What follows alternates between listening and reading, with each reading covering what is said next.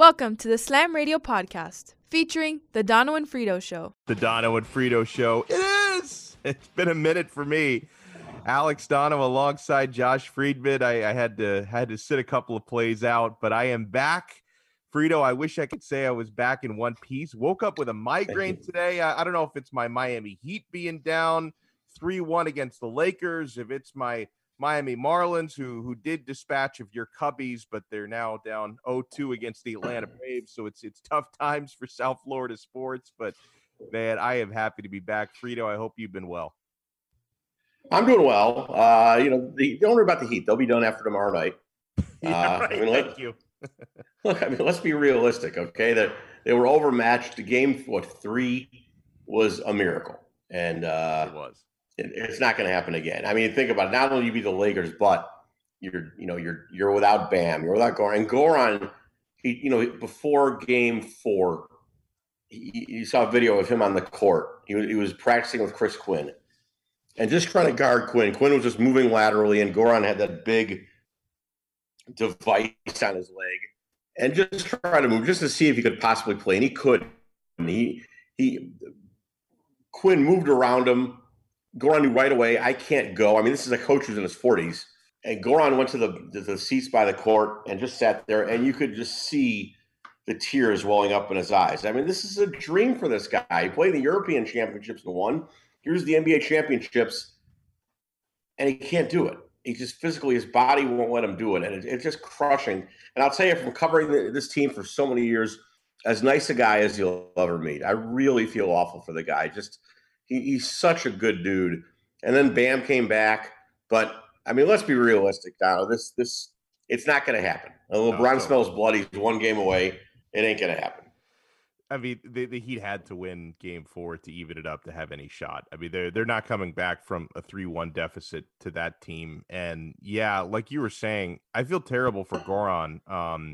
Because, not only is it a dream come true to try and be able to play and help your team in the NBA Finals, but he's an older player. This is probably his last chance. I mean, maybe not because, if the Heat really have become the class of the Eastern Conference, if what they did in the playoffs this year is any indication, then maybe he'll get another crack at the finals next year. But Goran's got to be thinking in his mid-30s, like, it's taken me this long just to get here. I don't have a whole lot of time left in my NBA career. This might be my last chance to do it in an NBA Finals, and now I'm just too hurt to help my team. So it's rough. I think the last time we spoke, you and I, at least on the air, was, probably the early stages of the Eastern Conference Finals. And so at that point, I probably would have told you that I would just be happy to get into the finals. And then I would, consider that to be a very successful run, job well done, leave the bubble with your heads held high. But as usually happens, Frito, in sports, even if you're not expecting your team to get that far, once they get that far, it changes the expectation. So something within me was just hoping that, hey, this is a team that wasn't supposed to beat Milwaukee, wasn't supposed to beat Boston. You did get that Herculean Game 3 from Jimmy Butler, who had one of the greatest individual performances, I think, in NBA Finals history, certainly in Miami Heat history. I mean, Dwayne Wade had a couple of gigantic Finals games in 2006, and LeBron James had some tremendous games in 2012, 2013. But what Jimmy Butler did in that Game 3 was up there with the absolute best of the best. But bottom line is, for this Heat team to beat that Lakers team, you're going to need Jimmy to repeat that, really 4 times throughout that series, because he's going to have to do that to beat the Lakers 4 out of 7 times. So, yeah, I am waving the white flag of surrender. And you said earlier you would have been happy to reach the finals, but people get greedy, and I'm not saying that as a false. The same thing. Let's say you decide, okay, I want to start off. I want to make $50,000 a year, and you make it.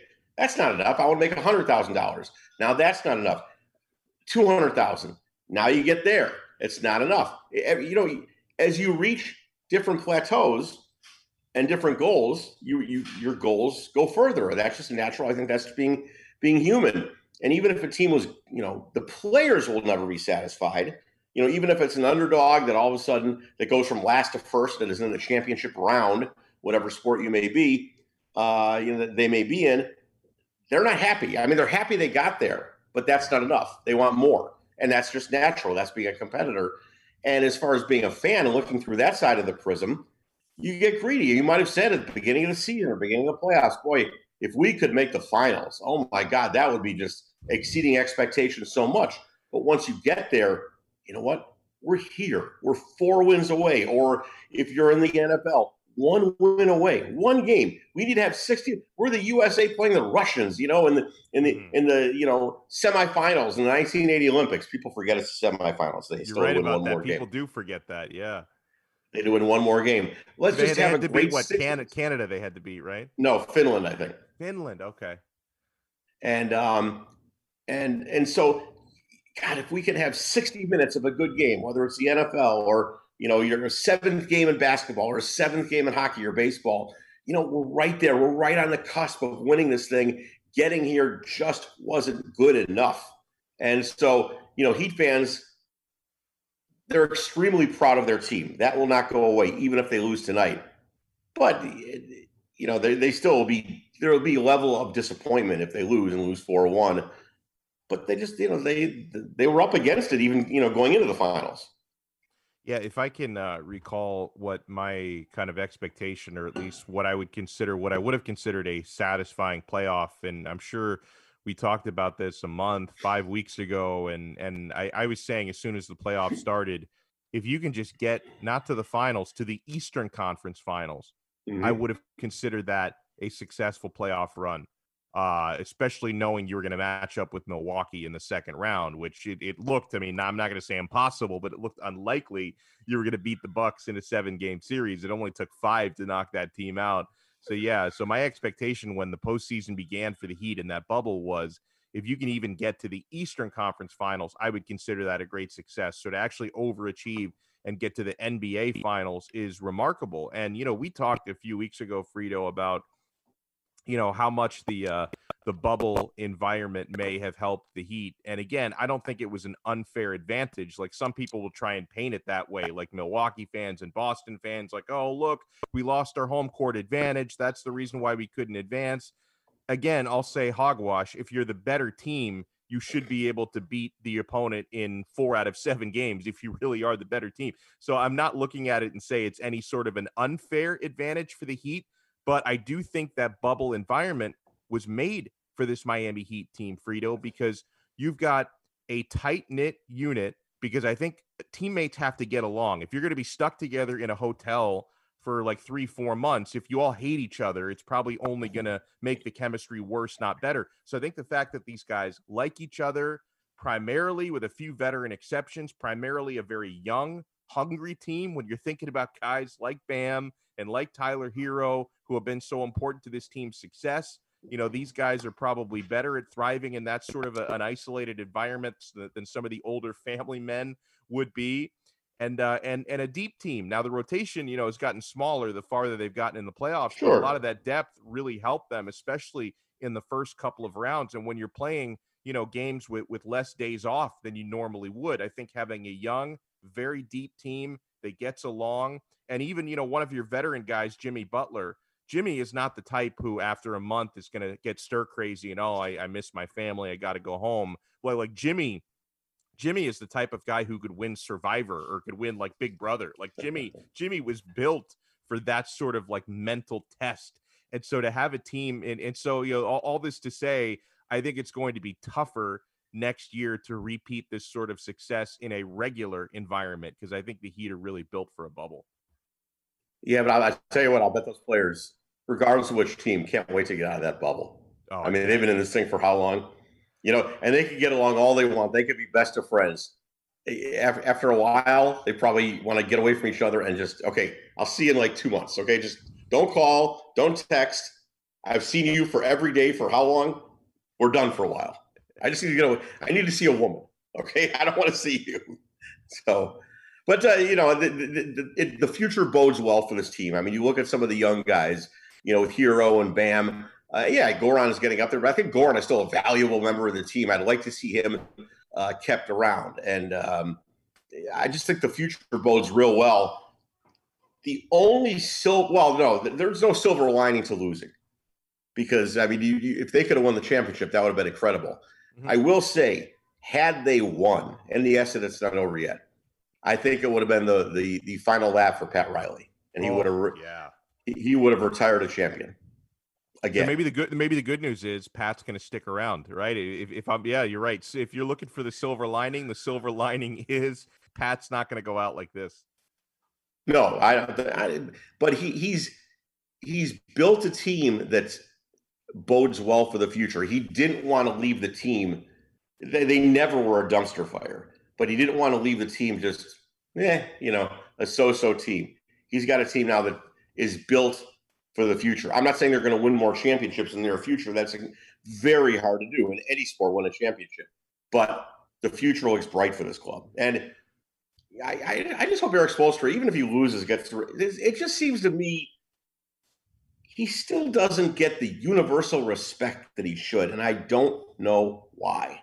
Yeah, he's never won without LeBron. For him to get Coach of the Year, I feel like he's got to win this title. Like, I feel like if they don't win this championship, they're going to find somebody else. They're going to go Frank Vogel, or like they're going to give somebody else Coach of the Year unless Spoelstra wins the championship.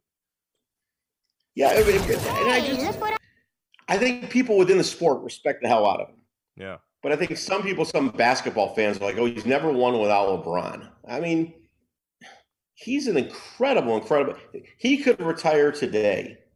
And he'd go in the Basketball Hall of Fame. He's a Hall of Fame coach right now. Yeah, and there's a lot of aspects in the Heat organization that don't get much respect as we're up against a break here. But I'll say one more thing. Like, I can remember when they gave out the NBA, the 2011 Executive of the Year award. Within the last calendar year, Pat Riley had brought together LeBron James, Chris Bosh, and Dwayne Wade. You would have thought that would have been Executive of the Year material. They gave it to Gar Forman of the Chicago Bulls. Because he drafted Derrick Rose, like as if they weren't going to take him at number one. Gar Forman got Executive of the Year when Pat Riley pulled off the greatest free agent in history. Well, I know we got to go to a break, but I will tell you that when I did my talk show, I would have this conversation about that and about the signing of the Big Three. And quite a few listeners gave no credit to Riley. They said it was all Dwayne Wade, which I find crap. I don't buy that. Dwayne could have had a part of it. But Riley goes and he meets LeBron. He pours his rings on the desk and Dwayne had a part in recruiting Bosh and LeBron, but Riley sure as hell did as well. Absolutely. All right. So we have a lot coming up between now and 1 o'clock. And I've since the last time Frito and I did this show, I had to miss a couple weeks. I am very, very far in my Sopranos rewatch, so we can get to that as well. You're listening. Yeah, you're listening to the Dono and Frito show here on Sirius XM Slam Radio. Hey, look what I found. A radio. This is Sirius XM 145 Slam Radio. There are everyday actions to help prevent the spread of respiratory diseases. Wash your hands. Avoid close contact with people who are sick. Avoid touching your eyes, nose, and mouth. Stay home when you are sick. Cover your cough or sneeze. Clean and disinfect frequently touched objects with household cleaning spray. For more information, visit cdc.gov/COVID-19. This message brought to you by the National Association of Broadcasters and this station. Man, I love my kids so much. I once sat for 3 hours in the cold rain to watch her soccer team lose by 18 goals. I love my kids so much, I once used a tube to suck snot out of her stuffed nose at 3 a.m. You win. Love your kids? Love them enough to make sure they're in the right car seat. From toddlers to tweens, visit nhtsa.gov/the-right-seat to find the right seat for their age and size. Keep them safe. Visit nhtsa.gov/the-right-seat. Brought to you by the National Highway Traffic Safety Administration and the Ad Council. Text and work. Text and pretend to work. Text and act surprised when someone calls you out for not working. Who, me? Text and whatever, just don't text and drive. Visit StopTextsStopWrecks.org. A message from NHTSA and the Ad Council. We'll be back with the Dono and Frito show on Sirius XM 145 Slam Radio. Good morning, amigo. And then I'd have one more question for him. Did you take steroids? Did you take steroids? Why? How can I do all of that and then not ask him? But why would you do that? He's not going to answer that question. Why would you answer such a question? Why not? I'm asking him. I bet he answers the other two very nicely without a problem. Yeah, so why can't he answer the last one? He's going to hang up on us. Why can't he answer the last one? He's going to hang up on us. Just tell me no, he didn't. I'm giving him an opportunity for me to no longer judge this based on what I heard from one person in the New York Times, because I don't want to believe it. He didn't take steroids. He ate plátanos.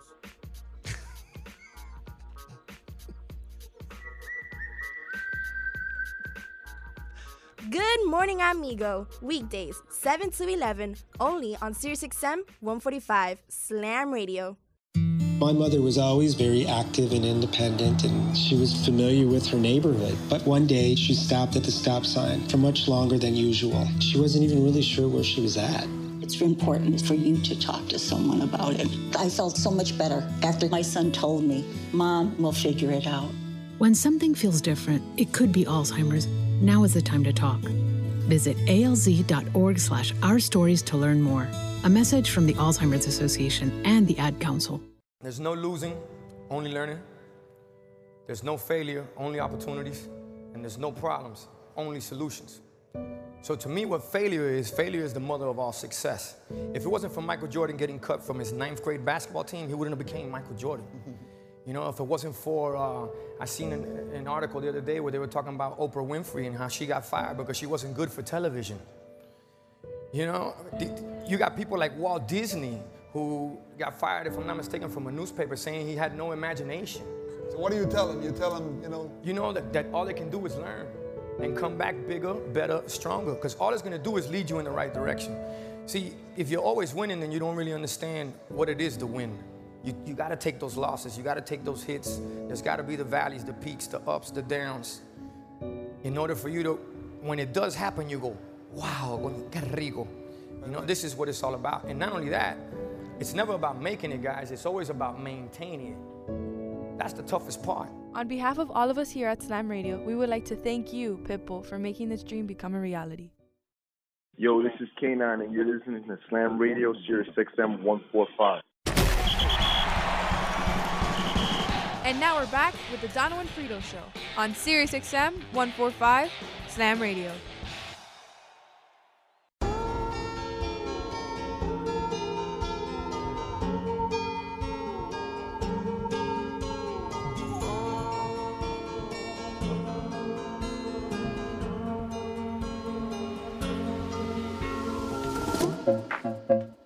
Yeah, Dono and Frito Show here on SiriusXM Slam Radio, taking you up until 1 o'clock today. Dono back in the saddle. Frito is here. So, Frito, before we get to the Sopranos, we were talking about expectations, right, for our sports teams, and, how a couple weeks ago I would have just been happy for the Heat to get to the NBA Finals, and now I'm going to be really bummed if they don't have a miraculous comeback from this 3-1 deficit. It is what it is. But speaking of which, leading up to my Miami Hurricanes taking on Clemson on Saturday, really tough matchup. And the Canes have looked good so far. They're ranked 7th in the country, but I'm not going to sit here and lie to you and say I'm expecting Miami to win this game. It's going to be incredibly tough. Clemson is a 2-touchdown favorite, and I think rightfully so. They have earned that right to be a 2-touchdown favorite over Miami. And so a part of me would want to say that I would be happy to go into Death Valley and be really competitive, right? To give Clemson a game into the fourth quarter, to keep it close. You're a 2-touchdown underdog. Maybe you only lose the game by 7 points or 6 points. You really give Clemson hell. Part of me would say that, hey, I could be satisfied with at least showing that Miami belongs on the same field as Clemson. I can say that today, but God, if we come out of that game, and it'll probably be finishing up around 11:30, midnight on late night on Saturday, and if Miami comes out of that game a loser by any score, whether it's 1 point or 30 points, I'm going to be really bummed. That I can tell you right now, I'd be happy to keep it competitive, but come Saturday, I'm going to be really pissed if Miami can't pull it off. Yeah, but it's Clemson. It's Trevor Lawrence. It's Clemson. I mean, just go in there with no expectations, and you won't be disappointed. Right? I mean, if you go in there with zero expectations, if you say, you know what, no shot whatsoever. Well, if they lose, 45-14, you're right. They had no shot whatsoever. If they keep it close, maybe it was, 45-38. Well, they put 38 on Clemson. That's a damn good showing. if they happen to win, well, then you're gonna drink a lot of beers that night and really celebrate. What would be your drink of choice to celebrate if the bars were open?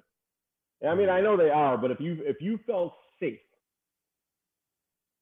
I would it depends on what kind, I was going to say it depends on what mood I'm in, but I would probably do a mixture. If Miami wins that game, I'm going to be mixing all kinds of drinks, whether I'm in a beer mood or a hard liquor move.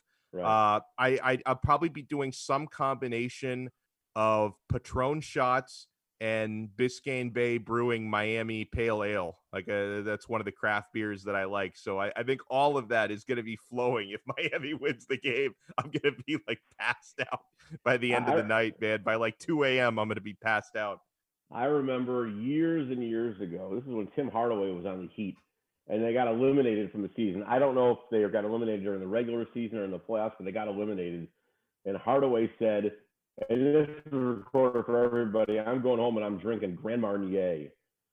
And Jim Mandich, the late great Jim Mandich, never let that go. For years, he kept talking about that and wouldn't let that go, that's what he said. So that would be your drink of, that was Hardaway's drink of choice.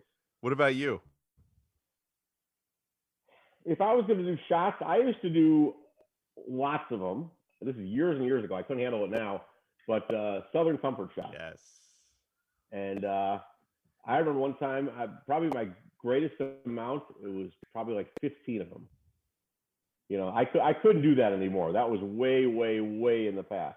That my body couldn't handle that anymore. It's funny. It's funny you're talking about SoCo shots and 15. So, Frito, a good buddy of mine in college who was, and he was not much of a drinker. Like, he wasn't like a total geek or anything. He was just kind of a straight edge. Like, he wasn't much of a drinker. I can remember there being this, I think it was like spring semester of freshman year, although I may have outed myself for underage drinking. Kids, don't do it. But statute of limitations is up. Right. That's a good point. This was like more than 15, 16 years ago, 17 years ago, probably at this point. But, but my buddy who was like not much of a drinker, very straight edge type, no alcohol, nothing, no extracurriculars or anything like that. Really? Was really, huh? Really? This guy, I mean, he had no fun. That's not what he believed in. No, he just didn't. He had friends. He just didn't. He didn't partake in any substances. He came from like a military family. Was pretty strict, disciplined background. Okay, I got to ask you a question. Did he mind other people doing it? Did he get on your case? No, okay. He just wasn't into it. Yeah, he would drink sodas. Yeah. Okay, he wasn't a lecturer and get on people for drinking, even though he didn't. No, not at all. Not at all. And every now and then he would maybe drink a little bit of something, but it wasn't what he was into. But he at one point was very, very bummed out about a breakup. Okay. And so he made a decision that night. I'm drinking and I'm drinking Southern Comfort. And Frito, he ended up taking somewhere between 15 to 20 shots. We lost count. Yeah. Somewhere between 15 to 20 shots. And he was face down on the floor, literally, after like shot 16 or 17. Well, and, I shouldn't say this because one of my daughters is 20 feet away from me here. But when I did all those, I was watching the Super Bowl at a place in Hollywood called Capone's Flicker Light, and it was the Rams, and were they the Tennessee Titans then? I don't remember when Tennessee was in the Super Bowl. Yeah, I think it was the Titans. Yeah, and they came a yard away from winning, right? Yes, I remember that. I don't. I have no recollection of that whatsoever. That was none. I mean, it was one of the great endings of the Super Bowl. They were a yard short. That's like shaking up the Etch-a-Sketch, which is a dated reference, I grant you, but that's erased from my brain. No recollection whatsoever. So I don't know. As soon as you mentioned Southern Comfort, it reminded me of that day when that this was probably like 2004, I think it was. And yeah, he was fine. He wasn't feeling great the next morning, but he was, after shot 15, 16, whatever it was, he was face down. It was unbelievable. I think somebody like drew on him with Sharpie. You know, like you do in those days, your college days, when somebody's passed out, they get like eyelashes drawn on them and all this crazy stuff. In The Sopranos, there's an episode when AJ got drunk and they shaved off his eyebrows and glued his face to the floor. Yes. I just watched that one a couple days ago. And Tony's like, he looks at him and he goes, "What's different about you?" And Carmel's like, "He has no eyebrows." I saw an episode, by the way, with Robert Eiler, who played Anthony, and they wanted to shave his eyebrows, and I think Jim Gandolfini said, "No, don't let him do that." And so it took several, a long makeup job to get his eyebrows. Oh, that's funny. I assumed they were really shaved. Oh, no, okay. And Gandolfini said, "Do not let them do that to you. They might grow back different. Don't let them. Do not let them do that." And by the way, I'm looking. I did this earlier. You weren't on the show yet. I was on with Larry at the end of his show. We're gonna have a special guest next segment. Really? Yeah, The Fly.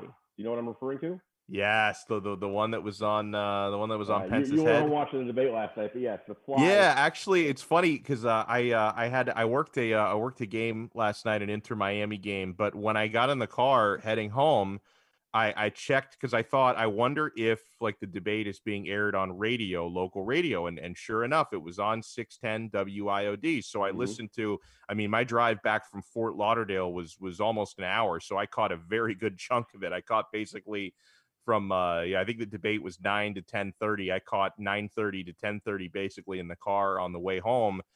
So I didn't know about The Fly at first, but then when I get home, Frito, I check Twitter. And, everybody's tweeting out memes and photos. And so that's where I saw The Fly. So I don't know at what point it actually happened because I was listening to the audio of it in the car. Yeah. So I couldn't, nobody at the debate mentioned there was a fly on his head, but I thought that was funny.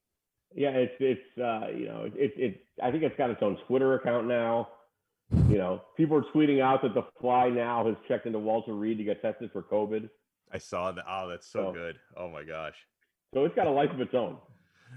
Oh, that is so good. But no, you brought up The Sopranos, and I actually the episode you were talking about with AJ, I think within the last 3 days or so, I watched that one where he was, where he lied to his mom, Carmela. He was supposed to go stay at Meadows' apartment after he went to a concert in the city, but instead he stayed over with his friends. And that's when they got completely passed out drunk and they shaved off his eyebrows and glued his face to the floor. But yeah, I am on, Frito. I want to say, I think like the 10th or 11th episode of season 5. So I've made really good progress. Yeah. I think I was on like late in season 2 or early season 3. I guess it's been like 3 weeks ago since we were on together. So I've made some decent progress. And this is, so the big plot point right now is there's, big tensions between Tony and Johnny Sack because of Tony's cousin, Tony B, Steve Buscemi, is suspected that he carried out the hit. He hit Billy Leotardo, Phil's brother. Oh, I haven't even gotten to that. Didn't he? It was when he did the hit Peeps. of Joey Peeps. Yeah, is that Phil's brother? No. Joey Peeps was the guy who was Johnny Sack's driver. Right. But then he also, Phil Leotardo killed Angelo, who was a former high-ranking guy in Carmen Lubertazzi crime family. Phil is and all that. And he took out Angelo. Well, Angelo in prison was Tony B's mentor, his rabbi, as they say. So to get him back, he shot Phil, he shot Phil's brother. Phil's brother died in his arms, and Phil lived. And so Johnny Sack wants revenge. He wants Tony to give up his cousin. Right. And Tony won't do that. He's hiding at the farm up in upstate New York. Yeah, I haven't gotten to the point yet where he's hiding in the farm. Like he's still like in like Tony B is still around, and Tony is basically telling him he's like, hey, look, I know what you did, wink, wink. But he gives Tony B that casino where he's making all that money, and then Christopher is jealous that Tony B gets all that money from the casino. So things are gonna reach a boiling point pretty soon. But it's crazy, like going through it so fast like this because I don't know. It's like I think you really get attached to certain characters that you don't necessarily feel the same way about if you're watching it kind of one episode per week. But man, I got to tell you, I love Paulie Walnut so much, and we were talking a couple weeks ago about how Tony Sirico, the actor, had told them, like, because he kind of had a mob history, right? So he was been arrested 28 times. He was in prison for robbery. His longest stint was 4 years. Yeah, but he had told like David Chase that, you know, one thing you can never make my character do is be a rat. Like and you could tell that, like, he even though he's got these weird quirks, and for a while he was mad at Tony, and he thought that Johnny Sack had his back when Johnny Sack was really blowing smoke up his butt the entire time, and now Paulie's loyal again to Tony, but you could tell, like, Paulie, you know, his character, like, the last thing he would ever do is become an informant, to become a snitch or anything like that. And so I don't know. I think that character, upon rewatching the show, I think this is the third time that I'm watching it from start to finish. Like, I'd forgotten how much I loved Paulie. Yeah, I mean, he's a phenomenal character. Yeah, he's the most loyal soldier around. He'll do whatever Tony wants. And you know, it's funny because on the podcast they have what's called the wingometer. It measures his wings, his white wings, you know, his hair. Yeah. Is you know, measures that.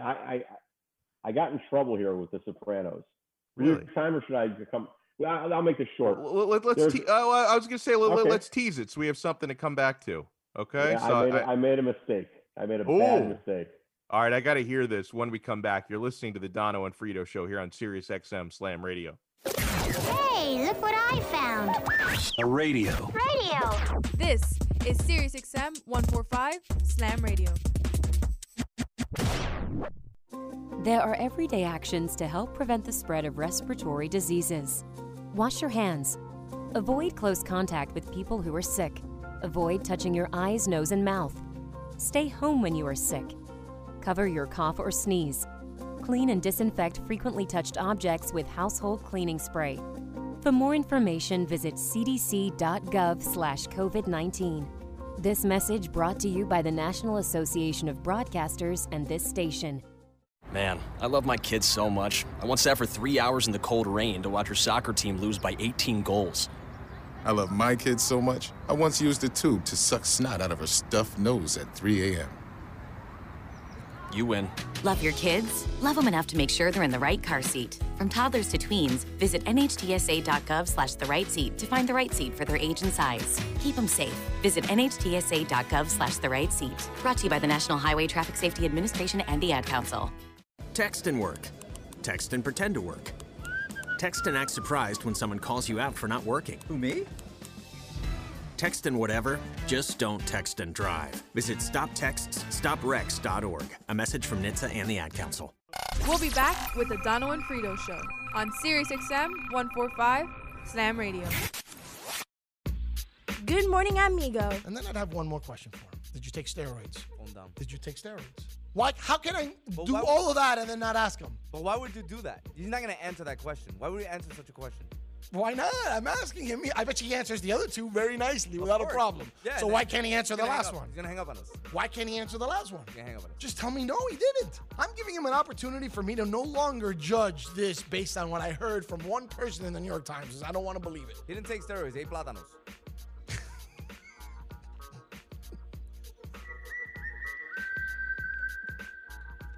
Good morning, amigo. Weekdays, 7 to 11, only on SiriusXM 145 Slam Radio.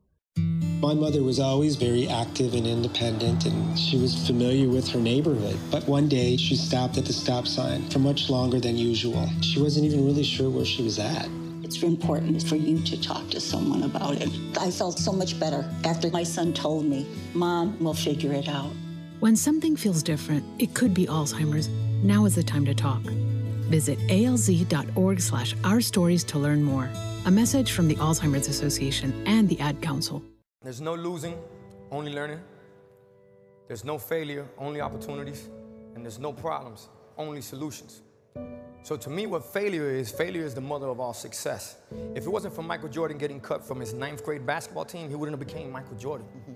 You know, if it wasn't for, I seen an article the other day where they were talking about Oprah Winfrey and how she got fired because she wasn't good for television. You know, you got people like Walt Disney who got fired, if I'm not mistaken, from a newspaper saying he had no imagination. So what do you tell him? You tell him, You know that all they can do is learn and come back bigger, better, stronger, because all it's going to do is lead you in the right direction. See, if you're always winning, then you don't really understand what it is to win. You got to take those losses. You got to take those hits. There's got to be the valleys, the peaks, the ups, the downs. In order for you to, when it does happen, you go, wow, qué rico. This is what it's all about. And not only that, it's never about making it, guys. It's always about maintaining it. That's the toughest part. On behalf of all of us here at Slam Radio, we would like to thank you, Pitbull, for making this dream become a reality. This is WWE Superstar The Big Show, and you're listening to Slam Radio. And now we're back with the Dono and Frito Show on Sirius XM 145 Slam Radio.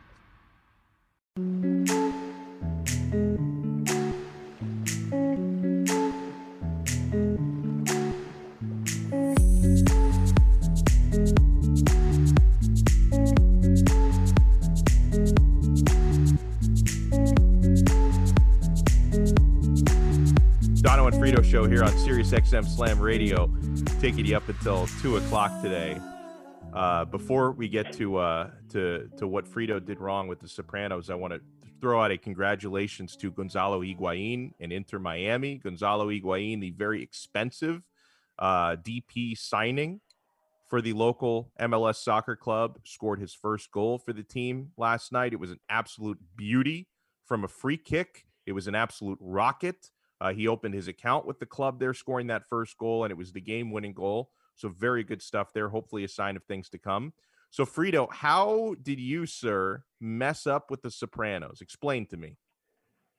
Do you remember in the first season when Tony's childhood friend, David Scatino, got into the executive poker game? Tony warned him not to.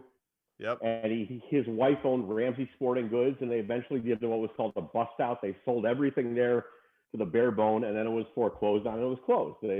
That's how they got their money back, Tony and Richie Aprile, et cetera. Well, there's a website on Facebook about The Sopranos that I just joined, and people would, it was like you had to be accepted in there by anybody who was a member. And what do you mean accepted in there? Like, did you have to take a test or something? No, but you just had to hit join. You couldn't just someone had to say, okay. I see what you say. So you didn't have to like prove your worth or anything. No. The webmaster, I think, had to just click OK. Okay. Maybe it took a day or whatever it was. And, it was just a way to have discussions about The Sopranos and all that and get people's opinions and just ask questions. And it was fun. People brought up interesting topics. And when the New York Times came out with an expose on Trump a couple weeks ago that said, he only paid $750 in taxes. And among the other things that came out was he owes, within the next 4 years, over $400 million personally, not his bank, not his company. He does. He's guaranteed loans over $400 million. So I go on the website. I thought if the only thing it said on the website was no COVID talk. Okay, fine. I respect that. Whatever they tell me. I just said with whoever Trump owes money to, they should have a bust out and just go through all his businesses and sell everything. That's funny. I thought it was funny. I'm banned from the website. I couldn't get back on. I've tried every way I know. They blocked me. The webmaster, no warning? Like not even like, nothing. Hey, like don't do that again. Yeah, I figured they'd give me a warning. I was shocked. There's none of now, the only hope I have now is, what if they ban me for like 30 days or something? I don't think that's going to happen. I think I'm banned forever. I've tried every which way I could to get back in. I even wrote the Talking Sopranos podcast because this is like a fan page of it. Yeah. And said, could you contact the webmaster, whoever he or she is, and ask if I could get back in? I won't do anything controversial anymore, and nothing. So it was a really interesting website, and I am banned. Oh, that's no warning whatsoever. Wow. I mean, listen, honestly, something like that, I think no matter what side anyone is on, how can you not find the humor in that, right? That's funny. It's fine. I think even if you're like a big, like a Trump supporter, like I still think there's humor in that to say the bust. Like I don't know, man. I think it was very harsh to ban you unless they run such a tight ship that there's just like a zero tolerance. But like you said, they should have put the warning. I mean, no COVID talk is one thing. You didn't do a COVID thing, right? I didn't. And I just thought, they could have somebody. I even joked they could have somebody on the street corner selling red coolers. Remember like in the bust out. Hey, you put a Nigerian on the street corner, have them sell red coolers. Everybody's going to buy one for $2 or $3, and nothing. I thought it was funny. I was just being lighthearted about it. I'm banned. I'm banned for life. So it really was just interesting.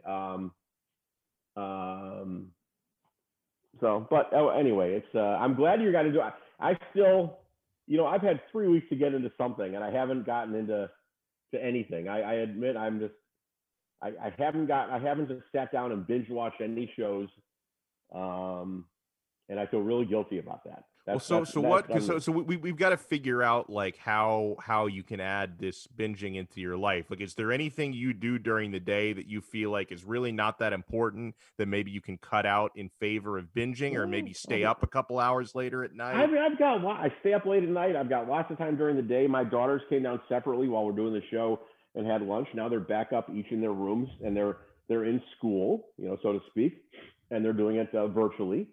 And they're very responsible. Do you need help with homework? No, they're doing fine grade wise.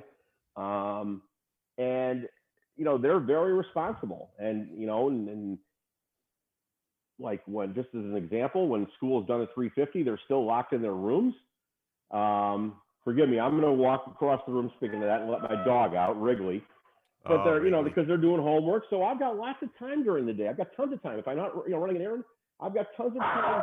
Here at home, forgive me, Wrigley's barking. He's still upset the Cubs lost. Go. And so I've got I have no excuse, Donald. My point of all this long rambling thing is I have no excuse whatsoever why I haven't watched something. And I'm gonna have to start sending you daily reminders, or I'm gonna have to I gotta pick a show.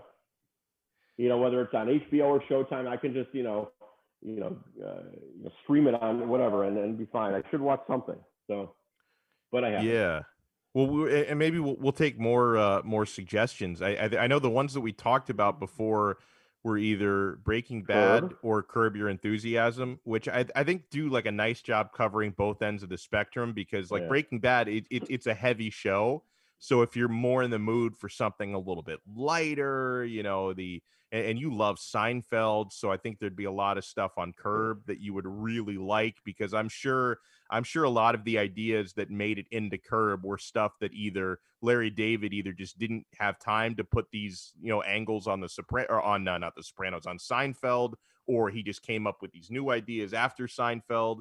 So I think you'd really enjoy it. I mean, it's definitely a different type of show. Like, for example, my wife really loves Seinfeld.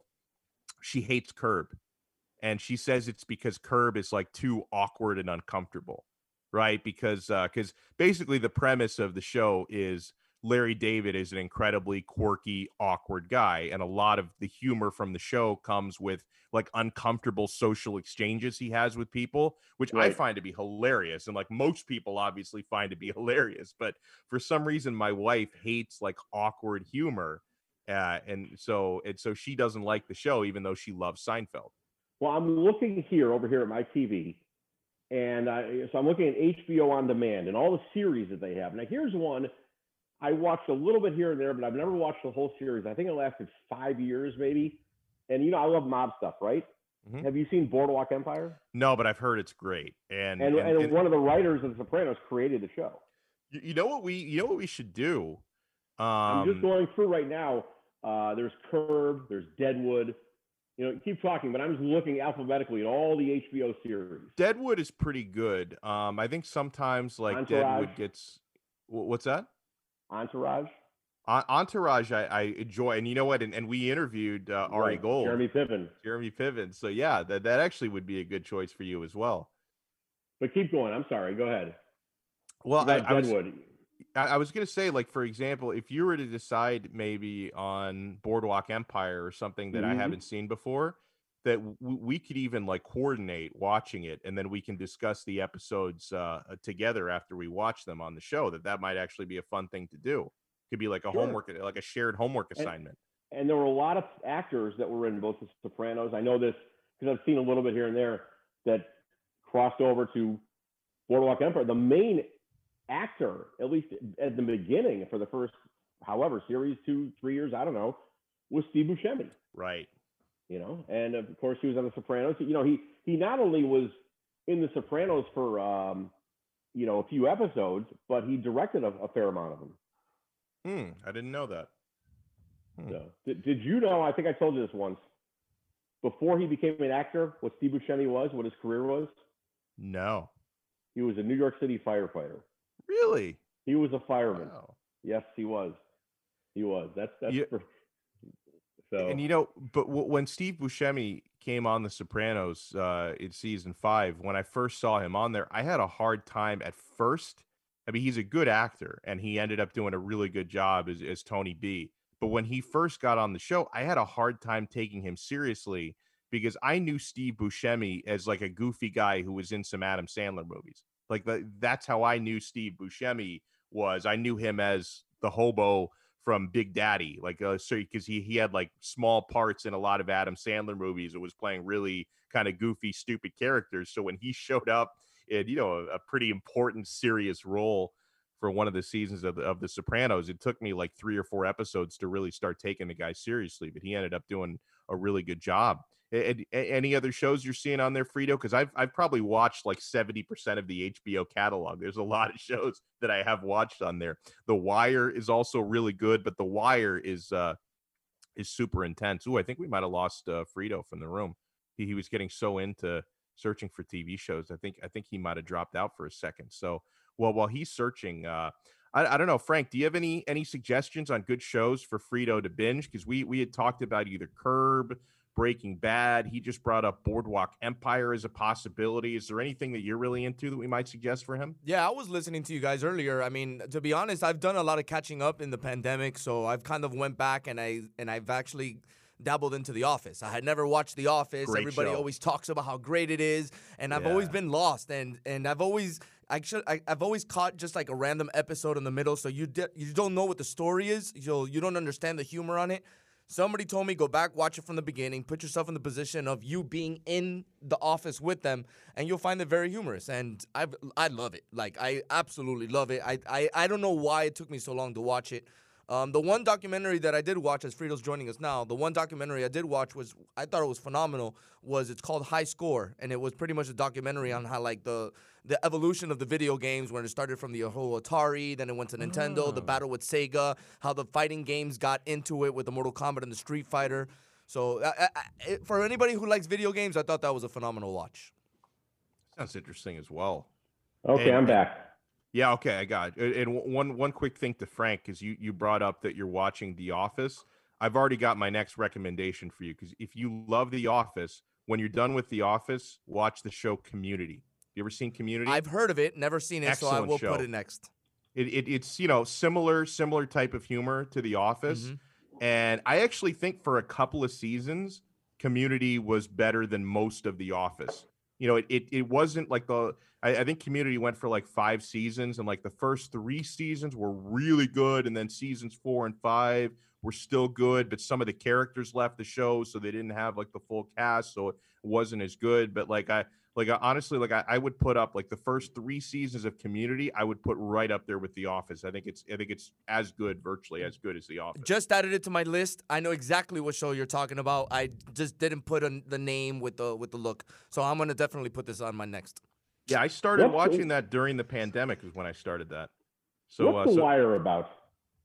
Oh, the Wire is really good. Very, very serious, heavy show, but it's excellent. So The Wire it's really about all of the criminal underworld in Baltimore, right? So and you get it really well from both perspectives. Like you have the perspective of, you know, the police and like the narcotics cops and the homicide cops, and you also get it from the perspective of the gangs and the drug dealers. And so it's crazy because there's really no like good or evil, because you get like the perspective of both sides, and you kind of understand the struggle. And no, it's a really good show, and The Wire has some of the best characters, right? I would put up there's a character, Omar, from The Wire, who you'll probably recognize because he's had like roles in a lot of other various shows. Like you'll probably see him, be like, oh, I know that guy from somewhere.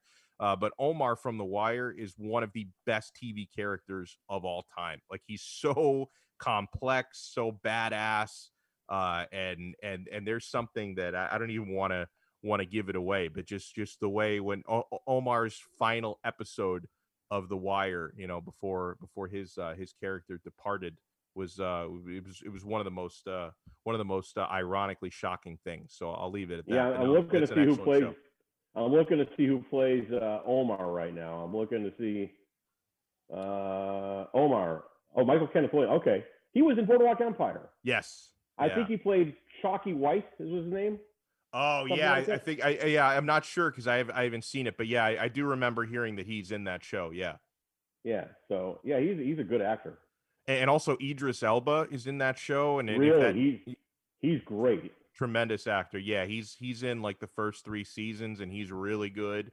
Yeah, and you know, there's just so many really good characters in The Wire, and that's a very serious show. Like, there's not much, you know, comic relief like you get in The Sopranos, but no, it's one of the best shows ever. By the way, here it says, and then we'll get back to sports, I promise. Where is it? You said the series you talked about is Community. Is that? Yeah, Community is really funny. It's a sitcom. He's in that.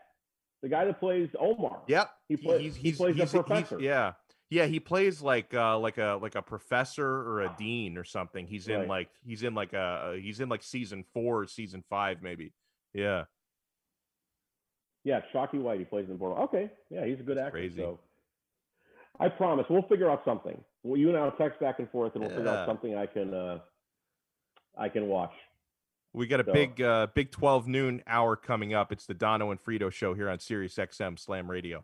Hey, look what I found. A radio. This is Sirius XM 145 Slam Radio. There are everyday actions to help prevent the spread of respiratory diseases. Wash your hands. Avoid close contact with people who are sick. Avoid touching your eyes, nose, and mouth. Stay home when you are sick. Cover your cough or sneeze. Clean and disinfect frequently touched objects with household cleaning spray. For more information, visit cdc.gov/COVID-19. This message brought to you by the National Association of Broadcasters and this station. Man, I love my kids so much. I once sat for 3 hours in the cold rain to watch her soccer team lose by 18 goals. I love my kids so much, I once used a tube to suck snot out of her stuffed nose at 3 a.m. You win. Love your kids? Love them enough to make sure they're in the right car seat. From toddlers to tweens, visit nhtsa.gov/the-right-seat to find the right seat for their age and size. Keep them safe. Visit nhtsa.gov/the-right-seat. Brought to you by the National Highway Traffic Safety Administration and the Ad Council. Text and work. Text and pretend to work. Text and act surprised when someone calls you out for not working. Who, me? Text and whatever, just don't text and drive. Visit StopTextsStopWrecks.org. A message from NHTSA and the Ad Council. We'll be back with the Dono and Frito show on Sirius XM 145 Slam Radio. Good morning, amigo. And then I'd have one more question for him. Did you take steroids? Down. Did you take steroids? Why? How can I do all of that and then not ask him? But why would you do that? He's not going to answer that question. Why would he answer such a question? Why not? I'm asking him. I bet he answers the other two very nicely without a problem. Yeah, so why can't he answer the last one? He's going to hang up on us. Why can't he answer the last one? He's going to hang up on us. Just tell me no, he didn't. I'm giving him an opportunity for me to no longer judge this based on what I heard from one person in the New York Times. I don't want to believe it. He didn't take steroids. He ate plátanos.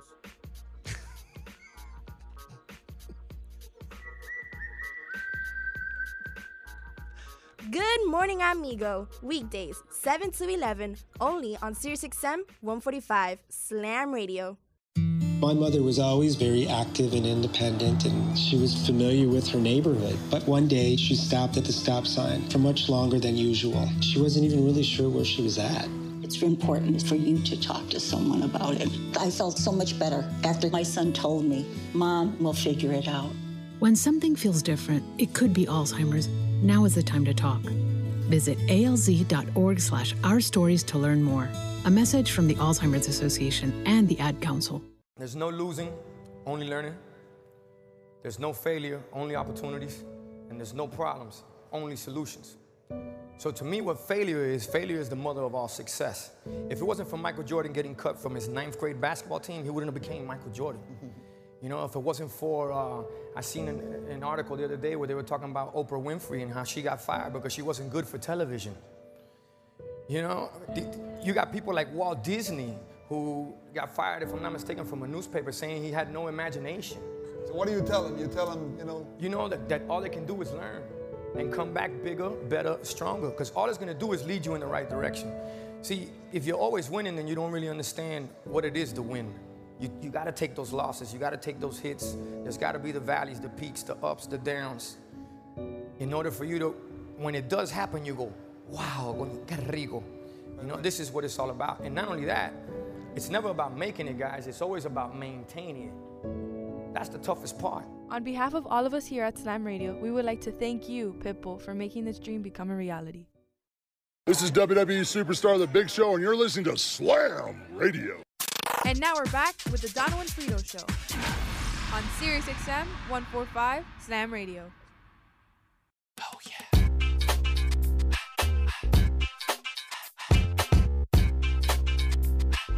Dono and Frito Show here at Sirius XM Slam Radio. Frito, could the NFL season be in serious jeopardy, or just the Tennessee Titans series be in jeopardy? Like, I don't know how far this is going to go, because they're now at risk of having to forfeit games. They've got more positive tests, and they're being accused of not following protocol, which would mean you forfeit games, potentially draft picks. I hope I hope the NFL community can nip this in the bud. You got to figure that Roger Goodell and his lieutenants, probably his lieutenant, sat in a conference room for weeks trying to plan out every contingency. Whether they were able to do that, I don't know. But can the NFL continue? There have been a number of teams now that have been stricken. What they moved, it was the Steelers-Titans game. They moved to later in the season. You know, what if it happens that whoever last played Tennessee, they haven't shown symptoms yet? You know, they might test negative, but what if players on that team suddenly test positive? If you get a breakout of this in the NFL and like a super spreader, you know, then you might. The worst extreme would be canceling the season. I don't know if that's going to happen or not, but right now they're I'm sure they're meeting, because Adam Schefter reported one more Titans player tested positive. I mean, I don't know how many have tested positive thus far. You know, you can only reduce the roster by so many, and you have to worry about the safety of the other players. But I had predicted weeks ago that I thought that neither the NFL nor college football would finish their season. I just figured these guys are maskless. They're in piles all the time when players are tackled. It's not going to work. Thus far, the NFL has worked so-so. I mean, again, you've got teams that have been stricken thus far. If it's just those, then maybe things will be okay. It just seems to me that for an absolute guarantee, you needed a bubble, you know, like the NBA had, you know. But I hope it finishes. I hope it continues. But I don't know. I don't think anybody could tell you right now with certainty, if you said, just to throw out a hypothetical number, Dono, what's going to be happening to the NFL 2 weeks from today? I don't know. I can't answer that question. You know, and is it going to spread more? Will they keep it contained? You know, and the NFL got really mad, I presume, at Tennessee for breaking some protocols, and they are now threatening teams, if you do this, we are going to either take away draft picks or actually force you to forfeit games. That's the kind of currency that NFL teams understand, you know. But as a team, you have to also trust your players. Are your players responsible enough to do the right thing? Yeah, and what makes this so complicated and so difficult is that even when you think after one round of testing, like, oh no, okay, we found the one or two players that have it and they're positive, but everyone else is negative, hooray. But then what happens 2-3 days later? You know, the incubation period is not the same for everybody. 2-3 days later, players that tested negative on Monday are testing positive on Wednesday and Thursday. And that's what has made this so difficult, because even when you think oh no, it's just Cam Newton who has it, or just whoever on the Titans, and we can isolate them and it's not going to spread. Well, it turns out it already spread. You didn't even realize it already spread. And listen, and I know that I think there's a lot of people that are kind of missing the plot about this, because in so many sports that I'm into, Frito, I see this happening. I see this happening to various soccer teams. I see this happening to NFL teams, and people will say, well, okay, don't even worry about it because these guys aren't sick. They're going to be able to play. Well, it doesn't even matter though. In terms of like the way that you're making these rules, like even if a guy is showing no symptoms, they're still not allowed to play, and they still could have spread it to other players who could have spread it to, higher risk people who may get sick. So it's really a mess. I'll tell you one thing that's shocking to me, unless I'm wrong about this, but it seems like college football is doing better than the NFL. Isn't that shocking to think that? And, I guess it only takes maybe one or two super spreaders in the NFL to put a lot of other teams and players in jeopardy. But we haven't had nearly, at least in high profile college football, nearly this many issues. And so that's something to be thankful for right now, when you have players on college campuses who presumably wouldn't be as disciplined, you wouldn't think, as NFL players, but maybe they are. You know what? Maybe the college players are more disciplined because they have coaches who are disciplinarians, right? Whereas NFL coaches, they can only really do so much. They're not going to babysit you, but a lot of college coaches will babysit you. So maybe that's part of the difference here. I wonder if colleges could threaten players, look, we offered you a full ride, we're going to pull it if you don't do our protocols. I don't know. Maybe I don't know if that works or not. I mean, I don't know. Can NFL players, can their contracts and the guaranteed part of them be canceled? If they don't follow protocols? I don't know what the penalties are. What are the incentives besides not getting sick? And when you're young, you feel you're invincible, and you can, COVID, don't worry, I'll be fine. If I get it 2 weeks later, I'll be fine, and I'll be back on the field of play or on the basketball court, whatever. You feel like nothing can harm you, and we know that's not the case. And it's something that, not to get too medical here, but one of the things it does really affects the lungs. Mm-hmm. And I've seen some young people interview, not professional athletes, but people who were marathon runners, who suddenly, even weeks after testing negative, like I saw a guy who's a marathon runner, young guy, probably in his 30s, maybe late 30s, early 40s, a marathon runner. He had it. He no longer had it. This was a few months ago, and this was a while after he kept testing negative. He was walking up the stairs, just walking up a flight of stairs. This guy ran 26 miles. So the effects can linger, even if you're young. But young people never think in those terms. They just, I can conquer anything. Yeah. And maybe when I was that age, I thought that as well. But one of the things I want to talk about is the governor here in Florida, Ron DeSantis, gave the green light to the Dolphins to fill up Hard Rock Stadium. 65,000 people, shoulder to shoulder. Yeah, go ahead, fill up the stadium for Dolphins home games. And the Dolphins said, you know what, we're going to stick with 13,000 very wisely. If you put 65,000 people in there, some people are going to walk in there with COVID, and a lot more are going to be walking out with COVID as well. It's just going to spread.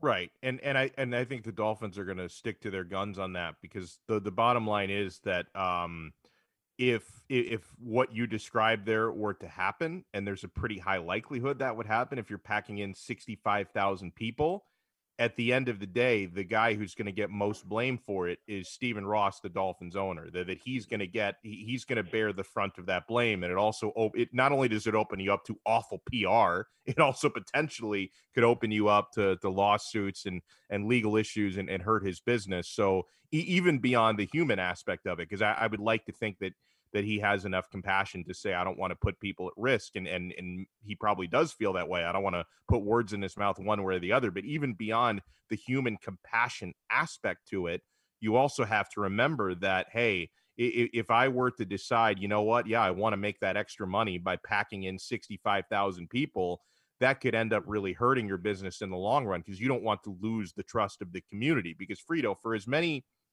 I know that the people that you hear from and hear about who seem to think that this is not even a problem, that it's, it's fake or it's a hoax or whatever.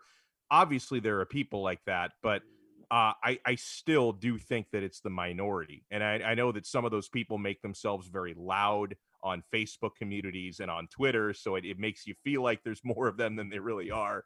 I mean, but I would like to think that the vast majority of people out there are responsible enough to know that there's some risk here, and it's it's not wise to pack yourselves into that stadium 65,000 strong. Now, I do believe that with the 13,000, with the protocols and the way that they space it out, that's a pretty damn safe experience. Like I do believe that, but you throw that out the window if you take away the social distancing and pack in 65,000. So I think enough people would be turned off by it if the Dolphins were willing to pack their entire stadium, that it would be very, very bad PR for them in the long run. Let me ask you this here, because I said, look, it's impossible to figure out what's going to happen 2 weeks from now. Let's look 4 months ahead in the future. Let's look at your crystal ball. And this is based on what Ron DeSantis, the governor, said, that you can fill up Hard Rock Stadium if you want to. And this, he's saying this in October. Let's look in February. I don't know if where the Buccaneers play, if it's still called Raymond James Stadium or not. I always lose track of the names. But that stadium is where the Super Bowl is going to be. Mm-hmm. Will they fill that stadium 4 months from now? I'm going to say no, because I think that there are going to be enough conscientious decision makers that's going to get vetoed. I'm going to say, and maybe Frito, maybe this is me having too much faith in humanity, right? But I'm going to say that they're going, and for how, because I do think some people will be allowed to attend. I don't know what the capacity is at Raymond James, whether it's 10, 15,000 people who are allowed to go. They may even raise the ticket prices higher up for those people to make up for some of those losses. But no, I don't believe they're going to pack that stadium. What about you? I don't think so. I think I just can't see being that irresponsible. There's too much to risk. It just, you want to have a partially filled stadium where there's social distancing. I understand that. But it could be, because what's going to happen? People come from all over the country to watch the Super Bowl, not just the people that live here in Florida, say, or the fans of the two teams. This is an event, and you could have people from all 50 states or various countries come here, congregate in a full stadium, and spread it all over again. Yeah, it's risk reward. The reward is not worth the risk, in my opinion. Yeah, no, I completely agree with that. I really do. And man, it's weird. Like what's been if we take it back to the sporting aspect of it, if you've been watching a lot of Dolphins football, I don't know. It's like I'm not really that charged up and enthused this year. I mean, I thought that they looked great in the Jacksonville game a couple weeks ago where they beat a really bad Jaguars team. I don't know, Frito, if I'm just kind of waiting until at some point we see Tua before I get really enthused. But I think that so far it's just I understand that I've got a rebuilding below average football team. And, last year it was kind of interesting, the whole tanking angle. Like I think that kind of made Dolphins football more exciting. But this year it's like this is like the middle act of like a very long Broadway show where, the middle act, the part where you tend to kind of fall asleep, before the end. I don't know. I have a hard time getting really charged up this year about it. And I understand that. And I think everybody wants to. It reminded me when Brian Flores, I guess he was asked, today's Thursday, I guess maybe it was yesterday. Maybe it was as recently as yesterday, because teams are generally off on Tuesday. Mm-hmm. Who's going to be your starting quarterback? This is a Zoom call with reporters. And I guess he had a long pause and said, then Ryan Fitzpatrick. That's like it's like asking an owner what you think of the coach, and the owner gives his vote of confidence. And a vote of confidence might as well be translated to kiss of death, because if you need a vote of confidence, there's no confidence there. You're not short of a complete turnaround. You're not lasting long. And so I wonder if I think, and it's the same way with Ryan Fitzpatrick, who's by all accounts a great teammate. He knows he's a placeholder for Tua Tagovailoa, and he's been a great mentor to him. This is unlike Brett Favre, who refused, from what I read, to mentor an up-and-coming Aaron Rodgers. Just didn't want anything to do with him. And Ben Roethlisberger the same way. I think it was with Mason Rudolph. This guy's after my job. And Tom Brady with Jimmy Garoppolo. I mean, not only did Tom not want to mentor him, he wanted him traded. Yeah. And some guys are like that. From what I understand, this is not how Ryan Fitzpatrick is. I don't know how, Tua Tagovailoa's hip is. If it's keeping him out, if it's recurring, the injury, if it's just not healed yet, the teams haven't disclosed that. I think once they deem him healthy enough where he can play, I think that's when you're going to see the handoff from Ryan Fitzpatrick to Tua. I think that'll. Now, if the Dolphins are 3-1, we're not having this discussion, but they're not. And once I feel that if I'm the Dolphins, I'm Chris Greer, Brian Flores, he's healthy enough, get him in there. Let's start the Tua Tagovailoa era.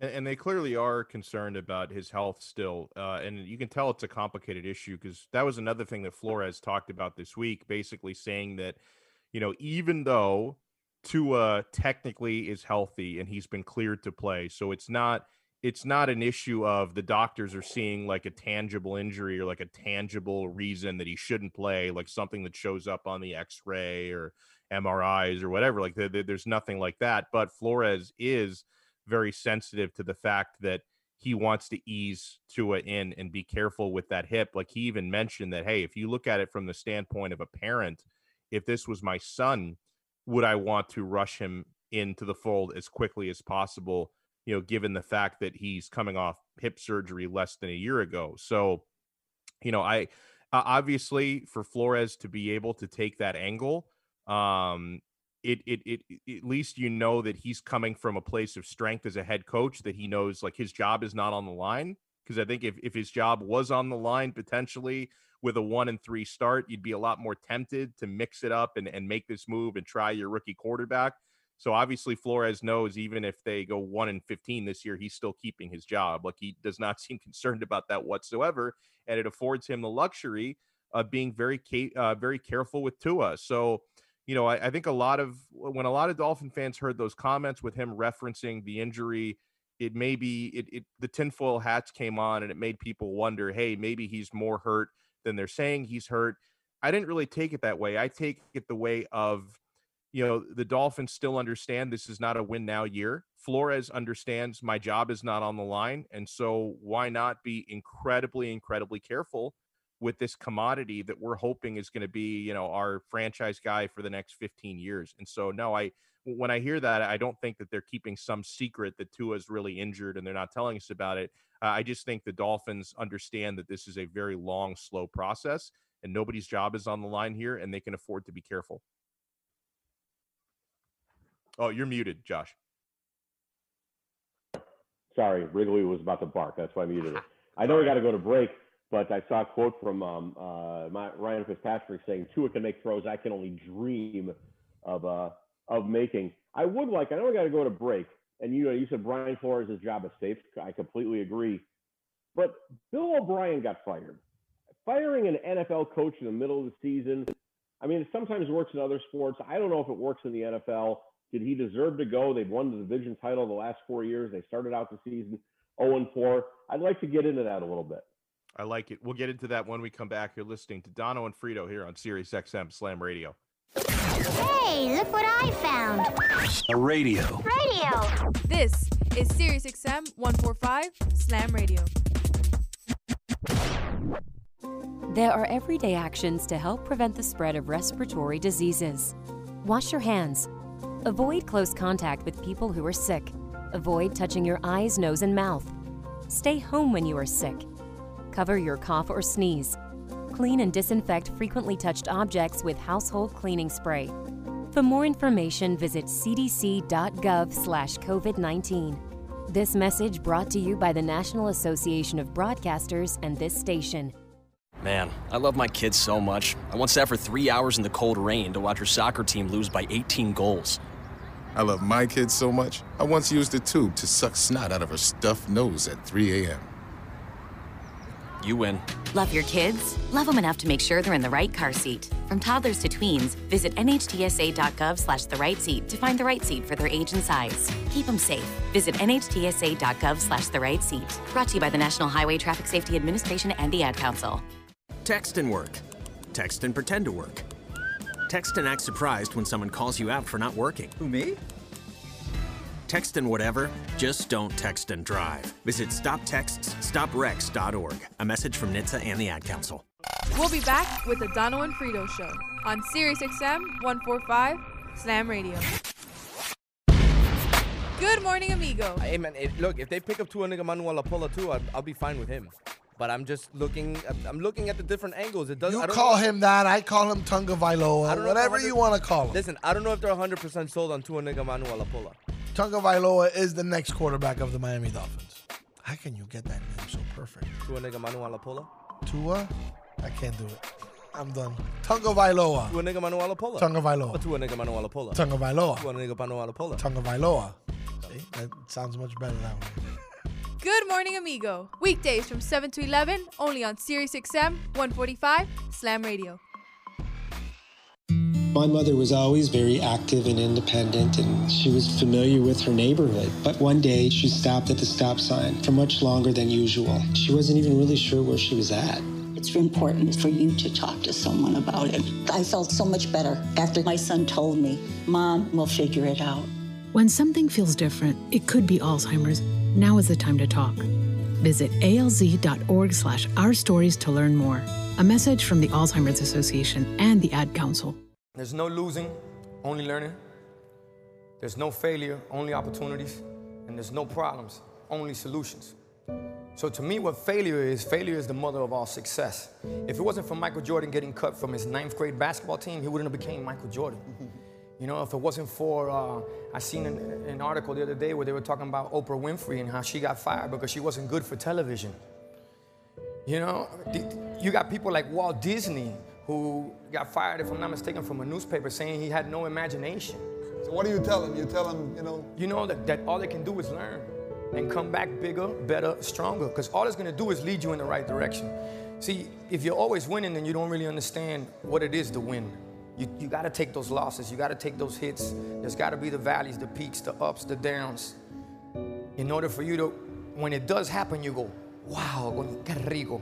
You know, this is what it's all about. And not only that, it's never about making it, guys. It's always about maintaining it. That's the toughest part. On behalf of all of us here at Slam Radio, we would like to thank you, Pitbull, for making this dream become a reality.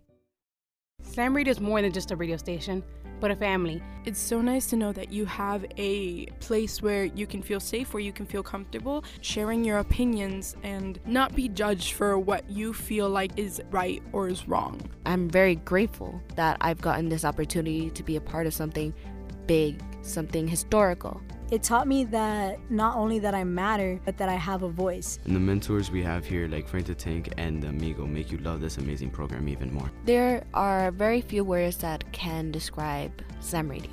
One word that definitely comes to mind is familia, family. We've been offered so many unique opportunities to be a part of something great. I will always be grateful to Slam Radio and everybody a part of Slam Radio. We are a family.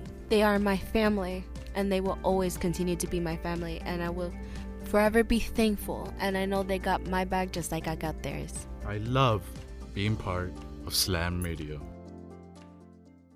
This is WWE Superstar The Big Show, and you're listening to Slam Radio. For every sport of every kind, tune in here where you will find. And now we're back with the Dono and Frito Show on SiriusXM 145 Slam Radio.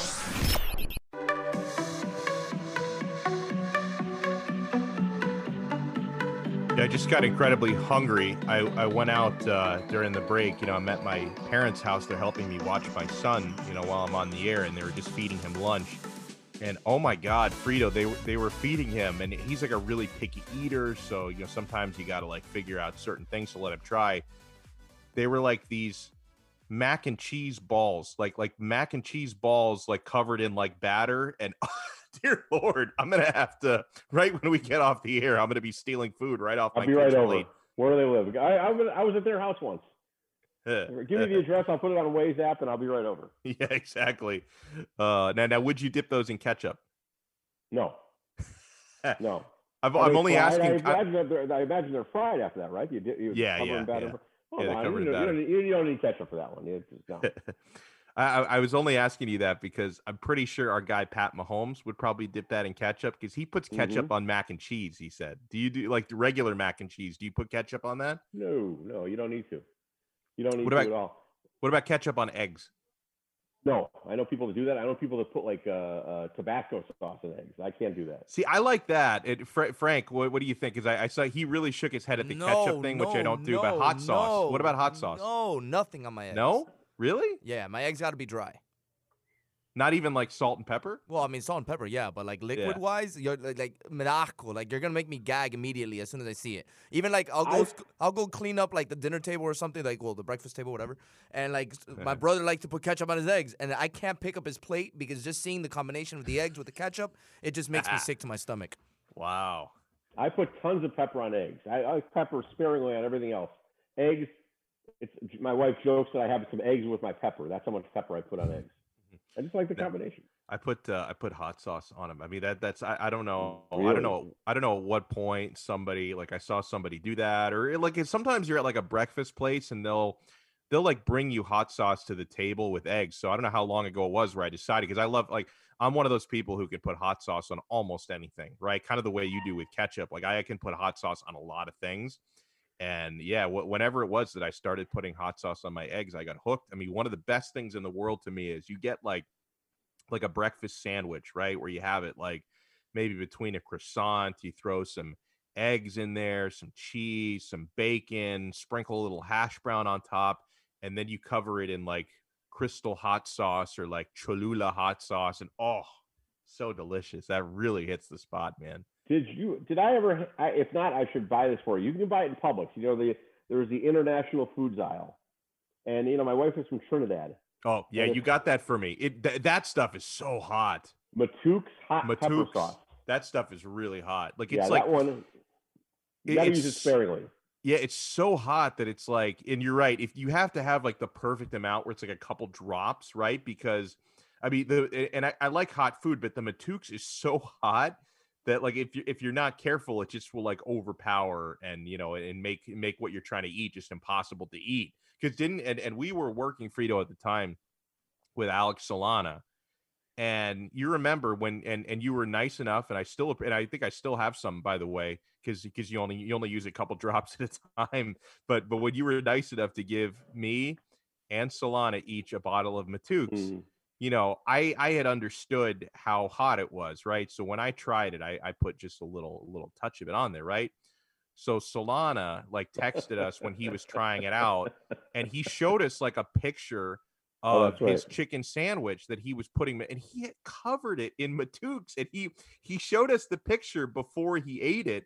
And of course, me being a troll, I'm like, oh, you're gonna love that, bro. Like, oh, it's gonna be so great. And then 2 minutes later, after he took a bite of it, he texted us that his mouth was on fire because I guess he thought it was the same thing as Tabasco, but no, the Matook's is like 20 times hotter than Tabasco.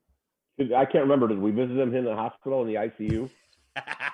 No, we just said if he dies, he dies. He dies then.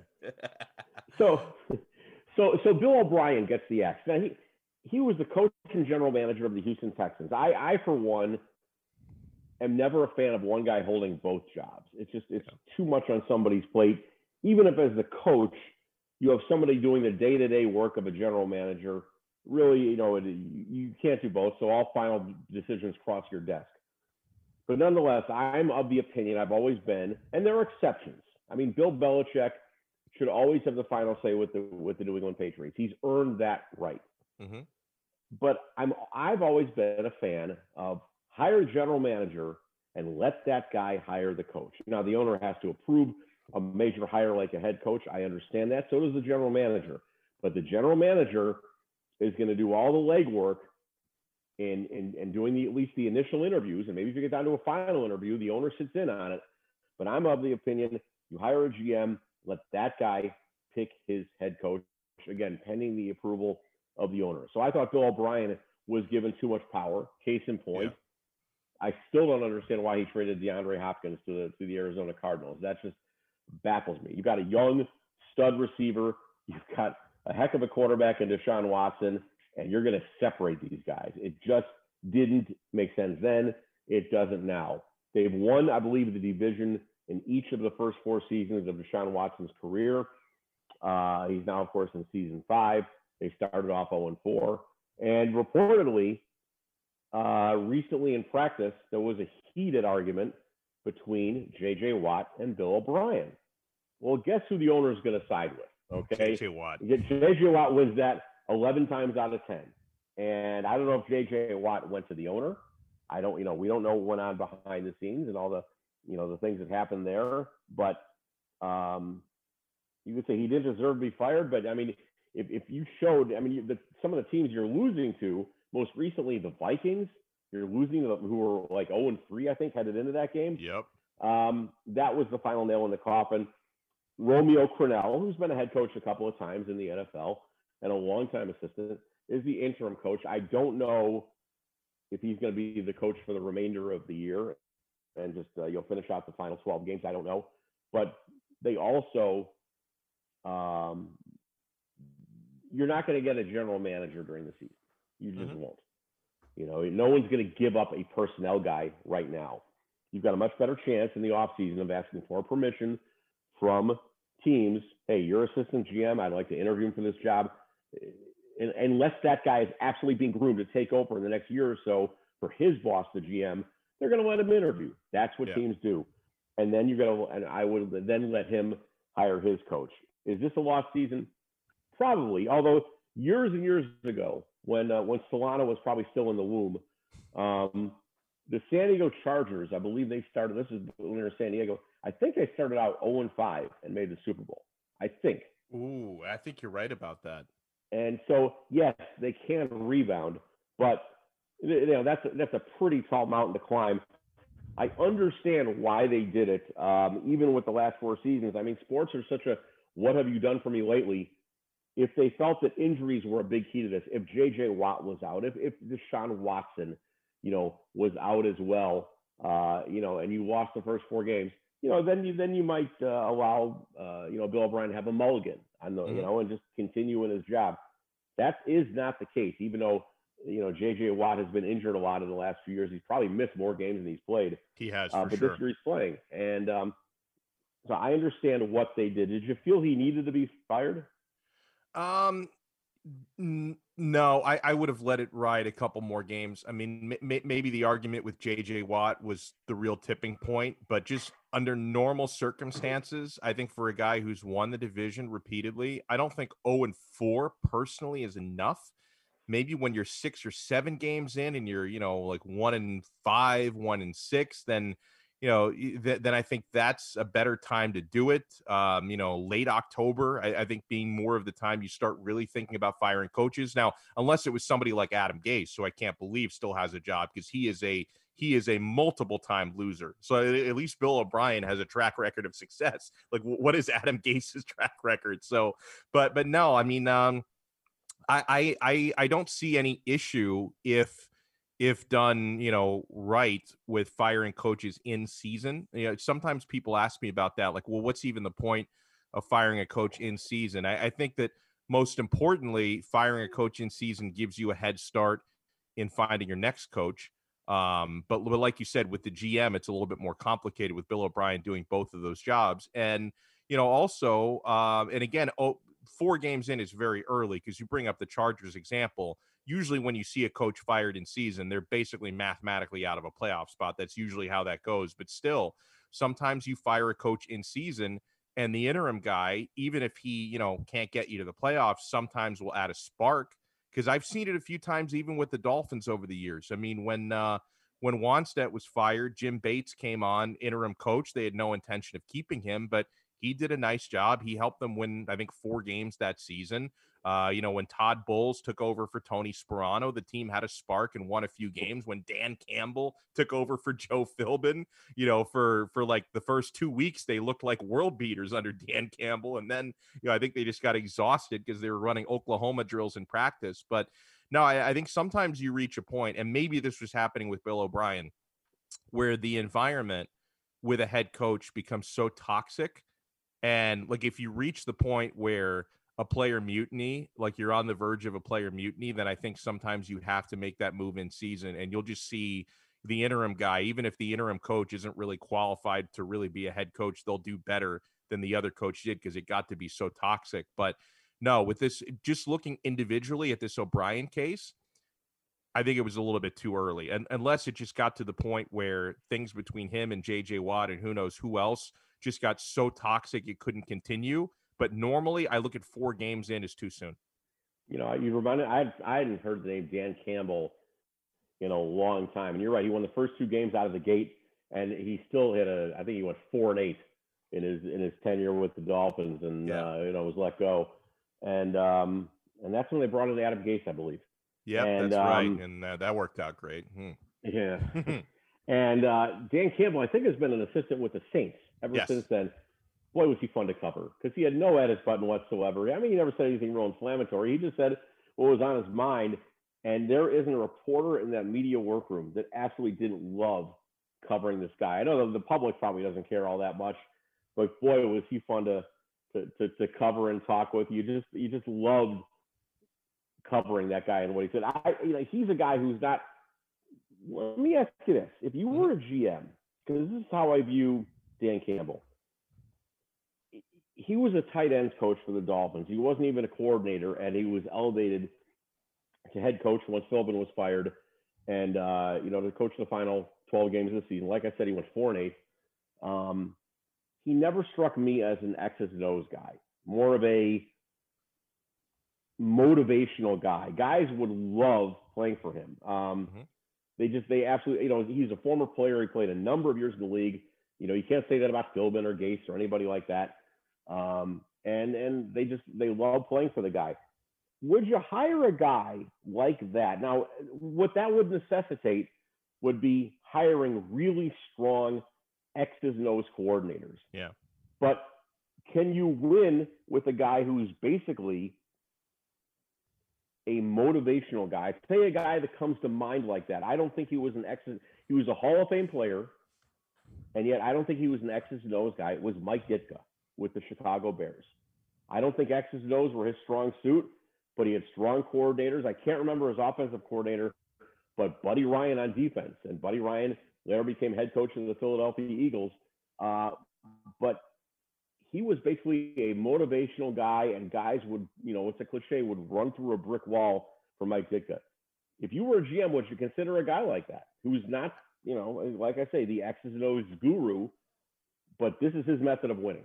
100%, I would, and honestly, and this is a matter of opinion, but I truly feel that for that position, head coach, I think the motivational aspect is probably slightly more important than the X's and O's from a head coach. But here's the catch, okay?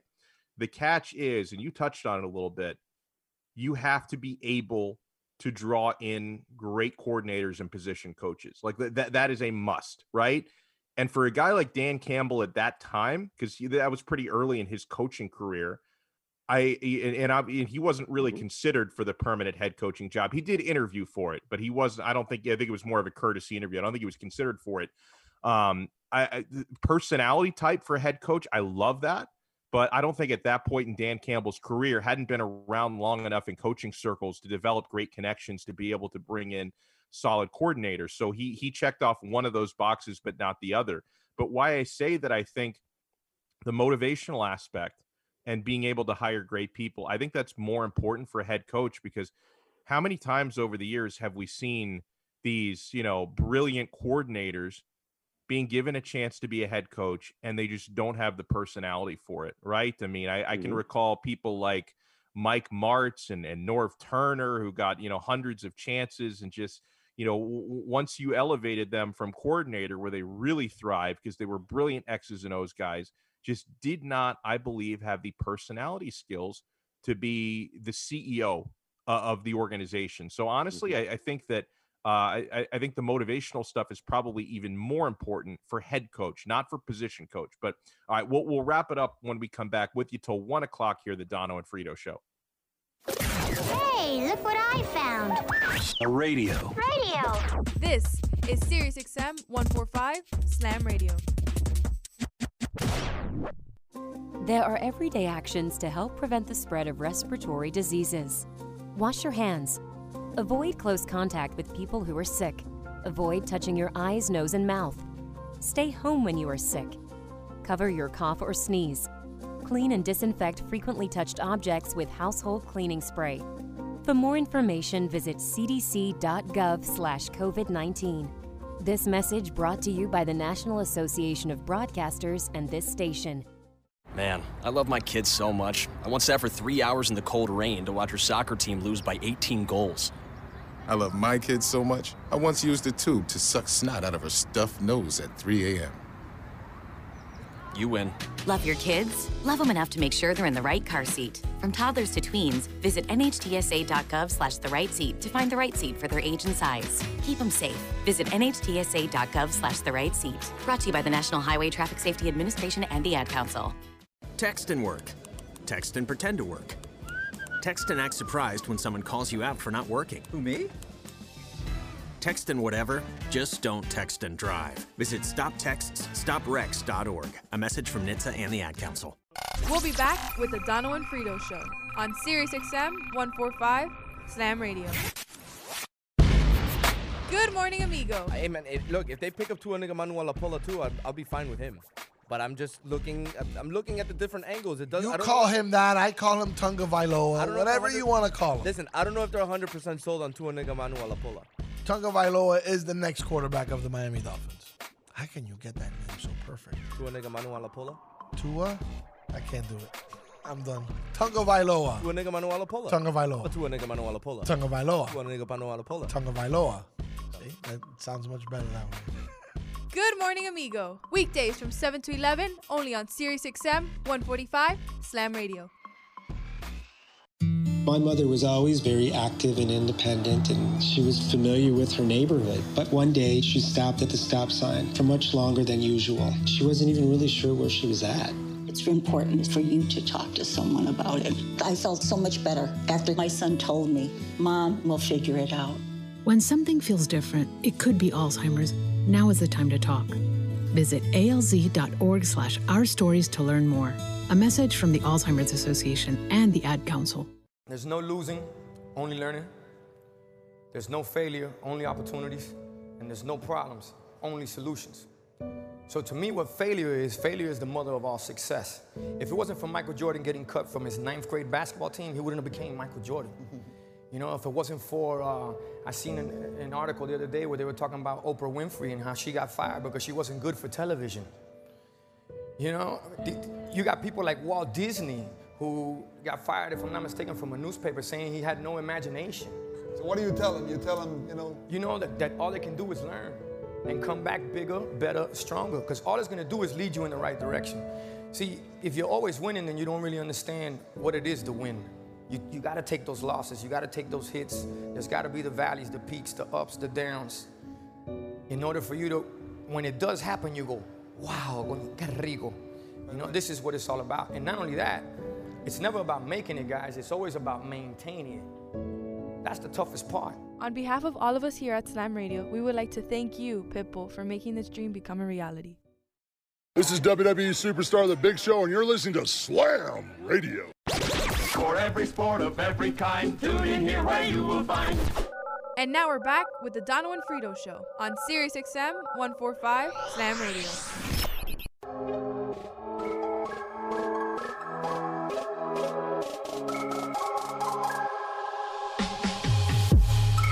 Yeah, Dono and Frito Show here on SiriusXM Slam Radio. So, Frito, you know I'm pumped for Saturday night.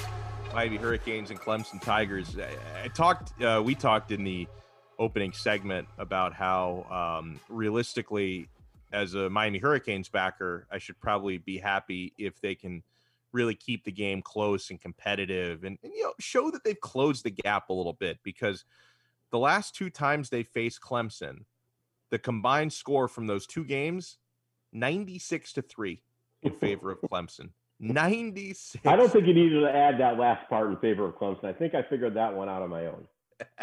Fair enough. I don't think you needed to add that. But let's see. Who won those games? UM or Clemson? Yeah, I figured that one out on my own.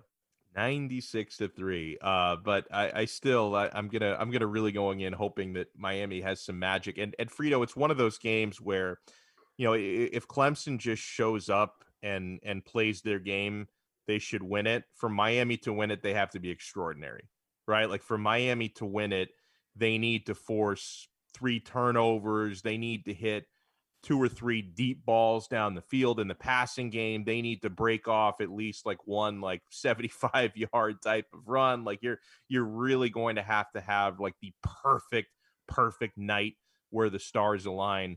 At the end of it, though, how close do you think the game is going to be? Keeping in mind Clemson is favored by 2 touchdowns, 14 points, 14.5 points in some places. How close do you think it's going to be? Not close. I really don't. I think Clemson's just going to, I know UM is ranked 7th in the country. Yeah. Clemson is in a whole different area code. I just think that. I think they're that much better. And you've got the number 1 pick in the draft next year, health permitting, in Trevor Lawrence. I just think they're 2 vastly different teams. I'm not putting down UM at all. Mm-hmm. I'm just, in my opinion, giving an honest assessment of what kind of type of team Clemson is, and they're still in the middle of this great window of opportunity, and they've won 2 of the last 3 national championships, or 2 of 4, whatever it is. LSU. Yeah, well, I know they've been to 5 straight title games, so they're always in that. But they've won 2 of them. Yeah. I don't give UM much of a chance. How about you? It's probably the homer in me, but I think they're going to keep it within 2 touchdowns. I know that's not saying a whole lot because, if you lose by 10, 11 points, it's still not that close at the end of the day. But I think my hope and my expectation would be that you get into the fourth quarter, maybe only down by 6 points, a touchdown, something like that. And you really make Clemson sweat a little bit late in the game. I think Miami's good enough to do that, because another thing that I look at, and this may not mean much because, Clemson might have just been really waiting for this big a stage, top 10 matchup, college game day, before they really break out. But Clemson actually hasn't covered a spread yet this year. Now they've been all bigger spreads than against Miami. I think they beat Virginia in their last game by like 18, 19 points, but they didn't cover. I think it was like a 3.5 touchdown spread. They didn't cover it. They didn't cover the spread in their first 2 games. So I don't know. They've been maybe just going through the motions a little bit. So I don't know if that's a good sign for Miami to say that, hey, you're going up against a Clemson team that seems to be, somewhat sleepwalking, even though they're still winning all their games to start the year. Or you could say that, no, they've been waiting for prime time. They've been waiting for college game day at Death Valley, to really smoke Miami and come out firing on all cylinders. So I don't know. I think my expectation, but it might be a little bit biased, is that Miami is going to keep it within 2 touchdowns, probably end up losing the game by 10 or 11 points. But something else, when you talk about some of the odds, I don't know if you've heard this, Frito, but this is pretty interesting to me. Not that this really means anything heading into this matchup, but so the 2 quarterbacks who are squaring off, De'Ara King and Trevor Lawrence, are actually right now, betting wise, the top 2 to win the Heisman Trophy. And De'Ara King is actually the slight favorite. De'Ara King is actually a slight betting favorite, right? That could very well change coming out of Saturday. But right now, De'Ara King actually has better Heisman odds at plus 500 to Trevor Lawrence's plus 600 for the Heisman. Well, you'll see. I mean, anything can happen. I mean, there have been Heisman favorites before, but they get injured and everything like that. And then all of a sudden somebody else steps up to the plate and takes the trophy. Can I circle back to one thing that just occurred to me, and I can't believe I didn't think of this before. Sure. If I could. It's the Houston Texans. They're 0-4. The Miami Dolphins own their first 2 draft picks. First and second, the Houston Texans, first round and second round pick. That's right. We need them to keep losing. I hadn't thought about that. Keep losing, guys. If they keep losing, just suppose that they got the first pick in the draft. You think what they could auction with Trevor Lawrence coming out, they could auction off that pick. Just hold up the for sale sign and just have GMs call them and offer them a ton for that pick. Would it be blasphemous to say that I might even consider trading Tua and drafting Trevor? Is that blasphemy? Because I don't know. I mean, listen, Trevor Lawrence doesn't have those injury issues that Tua had. No. I think if all things were equal health wise, it's a pretty crazy debate as to who you'd prefer. I think if there were no health issues, I probably would slightly prefer Tua. But man, if the Dolphins were to wind up with that number one overall pick, whether it be their own, because it's still possible they get it from their own pick or from the Texans, that man, would I think I might even consider trading Tua and drafting. It's funny because a lot of people be really pissed off because people have already bought Tua jerseys. They're already in love with Tua, but I'm pragmatic, Frito. I'm trying to win Super Bowls. I'm not trying to avoid hurting feelings. I would seriously consider keeping Trevor and trading Tua. Boy, that would be something. Can you imagine if Tua, plays very little for the Dolphins, and you've traded him? Would there be a huge backlash? I think there would be. I think there would be. This town loves Tua, and the fact that they got him with the number 5 pick. We could have. I'm looking at the standings here. We could have the Jets have the number 1 pick. Now, if the Dolphins get number 2, then they don't have that dilemma because Trevor Lawrence is going to go number 1. He's absolutely going to. Yeah. Right now, the teams that are 0-4, the Jets, the Texans, that might. Oh no, the New York Giants. They've got Daniel Jones, but that might not be for very long. And the Atlanta Falcons. I don't know how Dan Quinn still has a job. I mean, they've had a couple of heartbreaking late losses. But that's and Matt Ryan's getting a little bit up there. I'm still bitter, by the way. I'm sorry. I know I'm bringing personal business here onto the show. I needed Calvin Ridley just to do okay. Just do okay. The guy's a premier receiver in the NFL to win my fantasy league. He had no receptions, 0. He was shut out the other night. Nothing. No point. Frito, my fantasy team is in such shambles. I mean, Christian McCaffrey, IR. I also drafted Le'Veon Bell, IR. I've got a couple of other players on injured reserve. It's been an absolute mess this year. And this is like, I don't even think any of my players have been affected by COVID-19. It's just been all injuries. Like there have been a ton of injuries this year. How much of that do you think has to do with the fact that there was no preseason and abbreviated training camp? The bodies just weren't ready for this. I think Frito's a little frozen up here. His head is stuck in the same pose. Let me out. Oh man. Well, we're gonna wrap it up within the next couple of minutes here anyway. But no, it's been I don't know how many other people out there have just had to, like, I've not officially thrown in the towel yet. My team is actually 2-2, but I don't have anybody who can score. I've been lucky to have a couple of matchups against teams that have put up very low point totals, but I've been so ravaged by injuries in fantasy football, and I'm in a really competitive 12-team league, so it's very hard to work the waiver wire. It's like you can't expect to go to free agency and find a lot of good players there because out of the 12 teams in my league, they're sharp enough to get most of the good players to make that thing happen. But my team has been actually absolutely torched by injury so far this year, and I've had a really hard time. Oh, I think Frito is back. So Frito, have you been torched by fantasy injuries like I have? No, well, Saquon Barkley was my first pick, the 2nd overall, and so this is what I'll tell you real quick what I did. I know we got to go. Is I looked at all the free agent running backs in our league. I needed to get somebody off waivers. I took a picture of it. I texted it to Jamie Eisenberg and said, "Who would you pick among this group on waivers?" And he said James Robinson of the Jaguars, who's been terrific. And so got to take advantage of Jamie's friendship. Yeah, absolutely. And that's the way to work it. That is absolutely the way to work it. All right. So I had a lot of fun today, whether it be talking about the Sopranos, whether it be talking about my Canes or Miami Heat, NFL, as you got all these positive tests around the league. So yeah, Frito, it was fun. So do me a favor. We got a text within the next week to figure out what show we're watching. Because if we can come up, and I think Boardwalk Empire is a good candidate because that's something I've never seen before. It's one of the few HBO shows I haven't watched, and it's something I've been wanting to get into. So maybe we'll watch that one, not literally together on the same couch, but together in our separate homes. We can each watch it and report back. So do I have to talk you off the ledge next week with the Heat, the Marlins, and the Canes? Yeah, absolutely. Well, and that'll do it for us. Yeah, hopefully I don't have a super depressing weekend coming up. Huge thanks to Frank Fernandez back there. For Frito, I'm Dono. Oh, for the Amigo, Larry the Amigo in the house as well. We'll talk to you guys next week on the Dono and Frito Show.